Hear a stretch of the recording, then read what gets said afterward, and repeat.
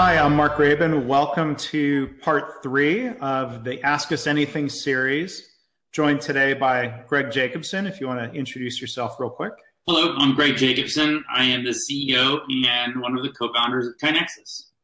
And I am the VP of Improvement and Innovation Services at KaiNexus. We have gotten a lot of questions from people who attended our original webinar, Ask Us Anything, and we're continuing to do these blab sessions to get through other questions. A lot of really good questions, so we're going to head and dive into things. Have you seen an informal problem-solving tool that can be used on the shop floor, or I guess we could say in any workplace? Informal problem-solving tool that's quick and easy to use. Yeah, I thought I would take an initial stab at that. I think, to me, problem-solving tools, especially if you're talking about continuous improvement and engaging as many people, should be relatively simple. And so, whether it's formal or informal, to me, I think the question is whether it's simple or it's complex. And so, to me, I think the 5 whys is such a great way to structure a series of questions that hopefully takes you out to the shop floor, takes you out to the Gemba, takes you where the problem actually occurred and really where the value is being added, but helps you structure to make sure you are not kind of falling on top of a workaround or not really getting to the root cause of it quick enough. And we say the 5 whys. It doesn't have to be 5. It sometimes can be 3 and sometimes it can be 7. The point is that you're just continuing to ask and ask and ask until you get something that's really a root cause and something that should be fixed at the core. So I think it's a great framework to open up the conversation at the shop floor that isn't very complicated. Mm-hmm. And I think even simpler than that, if we use just the basic, what you might call quick and easy Kaizen method of continuous improvement, finding a problem, an opportunity for improvement, talking about it with your team, testing something, testing a change to see if it makes things better, document, share, and spread that idea. I mean, whether it, 5 whys or root cause analysis, like you're talking about, Greg, or even, small, simple Kaizen that doesn't require root cause analysis. I think the simple method that ties it all together is the PDSA cycle: plan, do, study, adjust. That is the framework of lean improvement, continuous improvement, whether it's a real small, simple change or something a little bit more complex or something that requires more complicated methods like A3s. I think A3s are still fairly simple. Big problems, small problems, it's all PDSA. Simple to say, harder to do, harder to practice and to get good at it. I think the same is true with root cause analysis and 5 whys. Get another question. My organization is very new to Lean. They've sent me for training at Virginia Mason Medical Center, which is a great, I'll add, that's a great Lean healthcare example. Doing little projects here and there. Leadership is wanting an electronic way for staff to submit their ideas. I'm wondering if this will be damaging if we've not yet rolled out and explained our new methodology, which is Lean. I'm also worried that we'll be overwhelmed by the sheer number of ideas and we won't be able to get to all of them. Greg, do you want to? Yeah, I'm happy to jump on that. And it's funny, we talked to a number of potential customers and folks kind of interested in what we do at KaiNexus, and it's not infrequent that people will make what I think is a fallacy. I think it's wrong to think that just because you're starting out means that you shouldn't have the right platform or the right tool or whatever you want to refer to that. I think the best analogy would be it's if you wanted to learn how to run a marathon or start training to run a marathon, the logic will be, oh, well, I'm not going to get running shoes initially. First, I'm going to, run a bit just because I don't want to, get the shoes in the way of the actual, pure thing of what I'm doing, which is running a marathon. And of course, you would never attempt to run a marathon without shoes. And so what we end up seeing is people grabbing off the shelf the tools that they have on their computer, right? You have email, you have Excel, you have Word, and then they try to develop a process with essentially not a system that is conducive to making the journey of continuous improvement much easier. And so we very much think that there is no better time than at the very beginning to get all the processes in place and use the supporting technology to do this. Like KaiNexus, we just last week we're talking to someone who said, I wish 2 years ago we would have known about your company and started using your product, because the administrative burden that we've been having to deal with has been great. And in spite of that, we've still made it this far, but think about where we could be. And we hear a lot of people that ultimately end up failing at the beginning steps. We think that they wouldn't have done so had they had used KaiNexus from the beginning. So,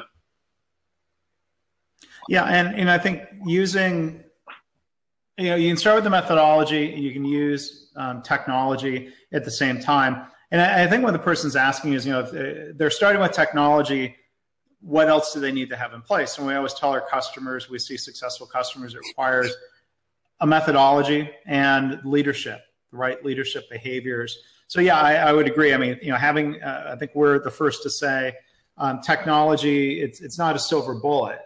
It doesn't create energy or enthusiasm. It's a platform, and so I think I don't know if I would say damaging. It could be a waste.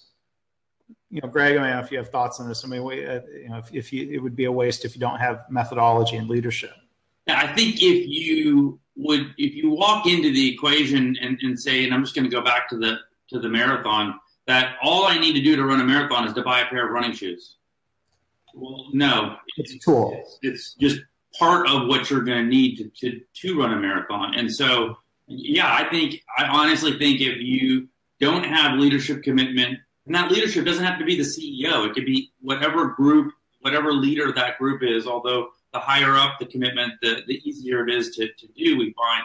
And you don't recognize that you either need to kind of take the stock methodology that kind of KaiNexus in its default mode supports, then in that case, I'd probably say, don't waste your time buying the technology. That probably would be a waste. But if you're going to at least take kind of the stock methodology that we support, and you do have commitment, then I think it's then I think it's actually a waste not to do it, because developing your processes around an Excel spreadsheet or around a shared drive, or developing something around Google Forms. We hear time and time and time again that the energy that had to be overcome and ultimately ended up either stalling the program out or causing the program to fail. It's just too important. The work is just too important not to start off on the right path. And there's also a second part of this question. I'm also worried about the flood of ideas, and right. To me, that is a wonderful problem to have. I mean, that is. And we all can see that there's going to be a little blip at the beginning, and it's solved so simply by just communicating back to the folks that are submitting things, just acknowledging, hey, we hear your idea, we hear your suggestion, we hear your problem. We're going through this as quickly as we can. We're not going to ignore it. We're going to get back to it. But as we're able to ramp up our bandwidth on processing these and bringing people into the cycle, then please just be patient with us. And so, for example, the technology we have in KaiNexus, you actually can put things in a plan status. You can respond to the author right away, which takes 10 seconds, and give them a little insight into when the suggestion will be executed or will be addressed in a more real way. I think that it's only damaging if you accept ideas or participation or problems and then you're silent with them. Right. When you're silent, I think that's what causes the problem.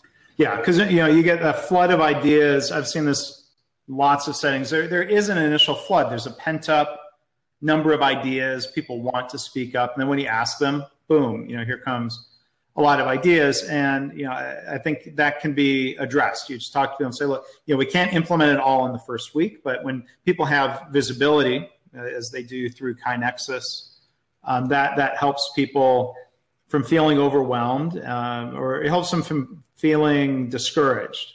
Say, hey, I spoke up and you didn't implement my idea. It's not lost in a suggestion box. It's visible, it's transparent for everyone to see. And I think the other way I would try to prevent people from being overwhelmed is having lots of people participating in the implementation. If you have just an idea, or if you have lots of people implementing ideas and just the manager or a handful of people trying to implement it all, yeah, they're going to be overwhelmed. And the way you prevent that is spread out that implementation. You delegate it, but then as a leader, you coach and you help people when they get stuck. I don't think we can emphasize enough that really delegating and empowering people to take the first role is to take those steps are going to be really, really key. And so and this is a mistake we see constantly, that middle management position feels that they are the ones that have to do or implement or sort out all of suggestions. They're the ones that really need to start delegating, because the magic happens when the front line is actually involved and is empowered, not in a completely unmonitored way. We're not saying that, create chaos, right? But give them the ability to do those tasks, to help take off the burden. They're going to feel more part of the process. And it's amazing the kind of engagement that's created by kind of that offloading, if you will. Yeah. Okay, we've got another question that came in. What are the steps to instill culture change in an organization? Let me take a first swing at that. To me, one of the things that's interesting about culture change talk is that we often hear people talking about what they want the culture to be. But I think it's helpful first, as in any problem solving, to help define the problem, understand the current state, and understand what is it about the current culture that is a strength that we want to reinforce or keep moving forward with, and then what changes do we want to put in place. I don't think there's ever a case where an organization has to throw away their entire culture and completely reinvent something new. Culture is incremental. I think culture evolves because culture is basically, what we do every day based on our beliefs and our mindset. So that's one thing I would suggest. Start by understanding the current state, understanding the problem and what gaps you have in your culture. Yeah, and to me, the primary steps is developing a habit. Culture is a representation of the actions you do. It's getting back to, do you think your way into a new way of acting, or do you act your way into a new way of thinking? And of course, the way you're going to develop that culture is by acting yourself in a new way of thinking, and you'll emerge there. And so to me, it's a matter of creating that habit loop. Mm-hmm. Talk about the habit loop a lot here at KaiNexus. There can be a cue, a routine, and then a reward. And if that habit loop can happen in a rapid way, that habit loop doesn't take 2 years to create, then as soon as that routine comes back again, you're going to do that. As soon as that cue comes back again, you're going to do that routine. That's why daily huddles or some kind of recurrent huddle process or making it part of what you do is just so key, because you get that immediate benefit. That's also why picking small changes, or at least focusing on small changes, is so rewarding, because you get some instant gratification and some instant benefit. We've also found that about 1% to 2% of all ideas that you implement will have huge impact.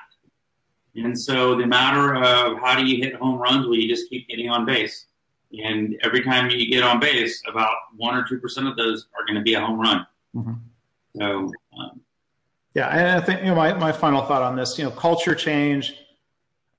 We don't just snap our fingers and say, "Oh, we have a culture now where we don't blame people for systemic problems anymore." You might say that's our goal and that's what we're working toward, and that's a principle and a new behavior and a mindset. All you can do is demonstrate to people over time, okay, today we didn't blame anybody for a systemic problem. Tomorrow, we're not going to blame anyone for a systemic problem. I think it takes time. You have to demonstrate over time. This is what we're living now. We're practicing what we're preaching. We can't just preach and say, okay, culture's changed, right? We have to keep acting, right? There's another question. There's two parts. Let me put up the first part here. How can continuous improvement in the form of lean or lean practitioners be part of the strategy or decision-making process of high-level management? I think, one thing, this is challenging. Senior executives, leaders have to be willing to learn about lean and not be an organization that thinks lean is just for the frontline staff. We need to fix the way they think, fix the way they operate. I think senior leaders somehow need to be, first exposed to the idea that lean is for them as well. If they demonstrate lean behaviors, if they are thinking lean, if they're applying these different problem-solving processes to their work, that can start cascading through the organization. So I think part of it is we have to help them see that that's important. Maybe we can share the examples of CEOs like John Toussaint or Gary Kaplan or others who sort of make that pitch executive to executive. Hey, lean is for you too. Greg, what are your thoughts? To me, there's two flavors of this. One, it's how do you push continuous improvement up? When you think of continuous improvement, a lot of times you think of it as a front line, but actually, senior management are doing processes. They're doing processes every day, whether it's how they generate and interpret reports, whether it's how they are evaluating and or articulating strategic initiatives for the organization, whether it's how they're working on some large strategic project. So I don't think there's a single individual in a company that wouldn't benefit from looking at their workday and looking at the people they interact with and figuring out how can we take waste out of that? How can we add more value to our customers? But I also think that the other part of this equation is if the senior management is articulating and communicating effectively what the larger goals of the organization are, and all of a sudden you don't have one mind thinking about how to achieve the strategic initiatives of the organization. You now have 1,000 minds on how to do it. And so I think that you can almost use continuous improvement as a weapon, if you will, and just start pointing it at the problems you want the organization to solve. And so I think there's a couple different ways in which continuous improvement can be embraced, and if you want to use the word exploited, could be exploited by senior leadership and defining and helping their own work, as well as mobilizing their frontline to be in line with the strategic initiative and the strategic goals of the organization. Yeah. And the second part of the question here, will we ever see a director position dedicated to continuous improvement only, or maybe a chief of continuous improvement officer? So we do see a lot of director roles, director of lean transformation, director of process improvement, director of operational excellence, whatever term is used. Sometimes it's a VP position in the organization. Sometimes that VP reports directly to the CEO or COO in organizations. I haven't seen, I don't think, a role that's a chief lean officer. Actually, the other thing about Baylor Scott and White in Texas has a chief operational excellence officer. And so I think it's always interesting to see how high up that specialist role is in the organization, where it reports to. I think it's better if it reports to a C-level as opposed to being siloed within, reporting to a director of quality. I think, a role, if it's positioned like that in the organization, it sends a message that's not very important, and that person can get lost in the organization. Interesting question, Mark. So I didn't appreciate the subtlety of the question until you started talking about it. But So for one, we do, like you said, see some of those titles creeping into a VP level area, and we definitely see some of those VP, reporting directly to a CEO.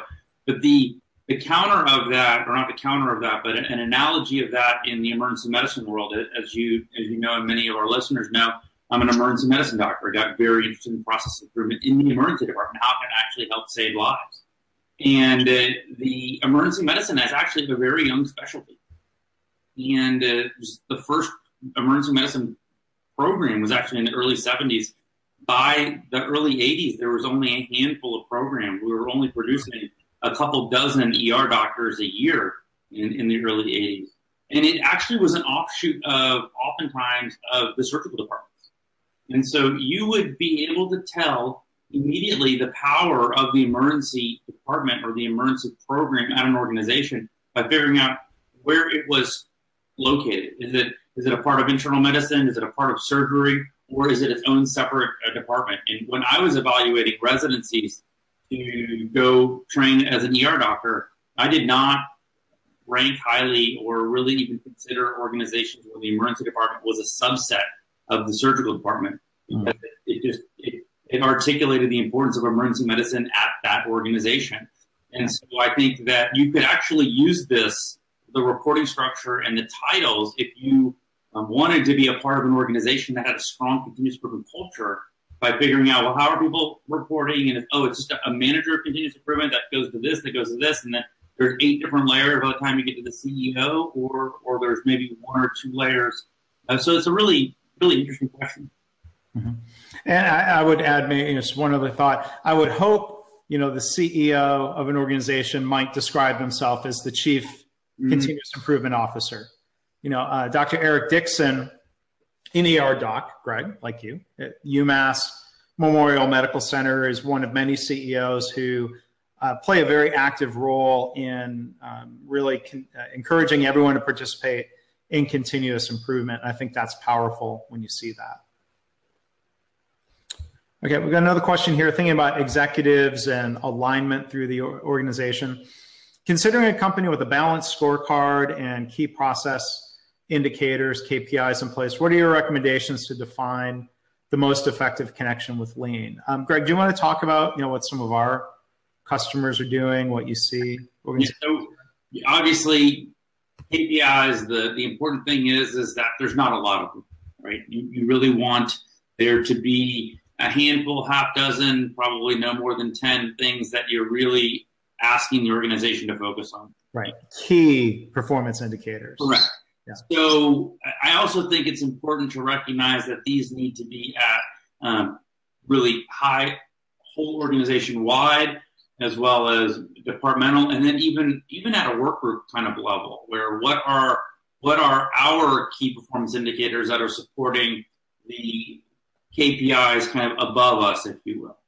And if you think about doing improvement work, there's really 2 major components to it, right? You're doing the work, and then you're looking at the data. Does the data get better? And so that's something we've recognized here at KaiNexus, that being able to see the KPIs side to side with the improvement work is ultimately a very important thing in a continuous improvement platform. And it's a direction we've been moving as a company from our product as well. And so, to us, being able to see that data and then being able to do the improvement work and seeing them side by side will let you know, is the improvement work that you're doing actually having a true benefit. And we intend in the product to continue to make this connection even more robust, where even improvements and projects will be annotated on the data charts that you're actually displaying, and those charts living on the electronic boards that you can see in KaiNexus that kind of represent the paper bulletin boards that you see in a lot of organizations doing this. So I think the key is that it really needs to be visible, and it needs to be relevant to the work group, and it needs and that those KPIs need to connect up to the larger scope KPIs. Yeah, I heard John Toussaint from the ThedaCare Center for Healthcare Value say the other day, this was in a podcast I published, he was talking about going to an organization where the executives talking about their true north metrics, and he said there were like 55 KPIs, and he made that same point you did, Greg. You got to have some focus. You can't have that many KPIs. Now, the organization might measure all of those 55 things, but the executives tend to look at 4 or 5 true north categories that each have maybe 2 or 3 key performance indicators. How do you know if the organization is moving in the right direction of safety and quality? How do you know if the ship's headed in the right direction? And if you find the right indicators, they're indicators. Do we need to course correct or not? And you see that, I think, work well in general with the strategy deployment methodology. Very broadly in Lean, we see our customers incorporating that methodology into how they use KaiNexus. And that's such a great point you made at the beginning, that just because you're only, let's say, looking at 5 KPIs doesn't mean you might not be measuring 50 or 100 things. And you probably should be, as long as it's compensatory with the output of the whole organization. Because quite frankly, sometimes you need to dig down and you need to look and study a problem. And you really need to be able to have that data. But when you're really trying to kind of focus in on what are the things that we're going to look at daily or weekly, you have to take out all the static and just say, this is what we're going to focus on a day-to-day. We're going to track all this other stuff, and we have analysts tell us if something's out of whack, or we have this as a way to do deeper research on a problem. But key is key, not just PIs, it's KPIs. Yeah. We've got another question here. How can we help move the executive team from I support to I commit? I think one of the differences is, Lean or continuous improvement or whatever it is they're supporting or committing, it's got to be tied to things that matter to the executives. Because otherwise, Lean or continuous improvement is just, it's nice to have. I think it's got to be more of a must-have. If executives say, look, we've got this huge financial crunch we're in, we're going to use Lean to improve quality, improve care, reduce costs without laying off staff. That hopefully then brings it into the category of something staff commit or executives commit to. Then they're committed to help it be successful, instead of kind of sitting back and saying, well, it's nice if this happens, I support it, but if it doesn't happen, oh well. I mean, I think the best Lean organizations out there have tied this all to improvements that really matter, not just for the frontline staff, but also for the executives. The key is to have visibility and impact. If executives understand just how important the work is, from a safety, from a satisfaction, how it's going to really affect culture in the turnover category, how it's going to affect, VW is such a great example. This is a complete culture meltdown that an organization had people that made a decision that made absolute no sense. I mean, a criminal decision was made. And that I can almost guarantee that would not have happened in a culture that would have not reprimanded someone for not having a goal, where those engineers would have basically said, hey, we're really struggling with this because of X, Y, and Z, instead of them saying, well, we'll just kind of slip this underneath the carpet and hope no one ever notices. Mm-hmm. Right. And so I think that there's implications on, safety, there's implications on satisfaction. And then, the easiest one is they should have real clear visibility into the financial impact, because that's just, everyone understands numbers and you should be able to articulate that.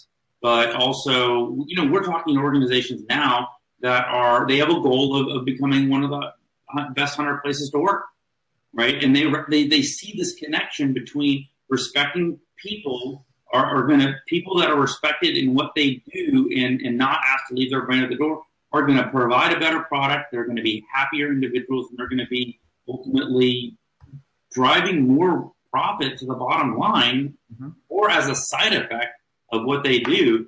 And it's really exciting, but making sure that they understand impact and there's clear visibility into that, I think, is the key. Yeah. Okay, so let's do one more question. I think it sort of flows into this question well. We talk about respect and bringing up ideas. What's your best advice for coaching leadership towards an environment that promotes respect and trust for people, in turn giving the people the foundation to bring ideas forward safely? What I would contribute here, and it's something I learned from Norman Bodek, who's written a lot of books about Kaizen and continuous improvement. Norman had said, treat every idea like a gift. And as we're in the holiday season here, maybe, we might see a little kid receive a gift for Hanukkah or Christmas, and maybe say something about it like, I don't like that gift. I don't like a sweater. I didn't want a sweater. And, we're sort of taught over time to be polite and, to be respectful of somebody, and appreciative of someone who's given us a gift. Now, I think in the workplace, we don't want to just smile and be passive aggressive. If somebody brings us a bad idea, quote unquote, we need to be respectful. We need to be thankful. And the advice is, we need to coach in that person and work with them to find something that solves the problem. We honor and respect them by giving them that effort instead of just saying, well, no, that's a bad idea, or rejecting the idea, or somehow mocking or insulting the idea. That